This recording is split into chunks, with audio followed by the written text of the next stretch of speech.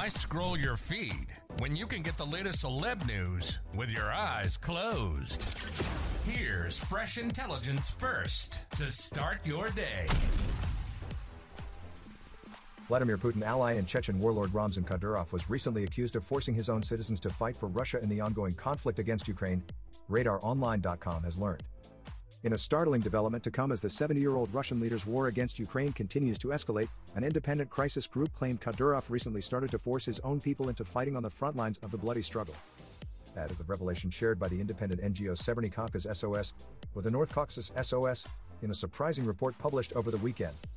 The group claims that some Chechen men have been imprisoned for refusing to fight and their families have been detained, while other citizens have reported being threatened with the conscription of siblings if they do not participate. Researchers from the organization also discovered a case where a man was arrested for a traffic violation and then required to hand over 3 individuals who abused drugs to be sent to the front lines. It is very effective what they came up with, one source familiar with the situation said, according to Daily Star. People were simply given a choice, either a huge sentence or go to Ukraine. And if a big family, then what? If you don't go, then we'll substitute your younger or older brother and then send him, the insider continued.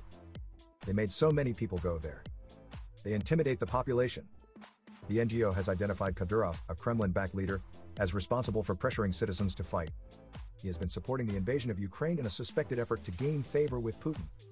Kadyrov also recently involved himself in a feud with rival Putin supporter, Yevgeny Prigozhin, the head of the private military company Wagner Group. While Kadyrov has condemned Prigozhin as a complaining blogger, the Chechen warlord himself is noted for an apparent hot-headed approach. Previous reports also indicated that the Chechen leader once threatened to enter Kyiv in a single tank last year after he was a victim of Ukrainian hackers.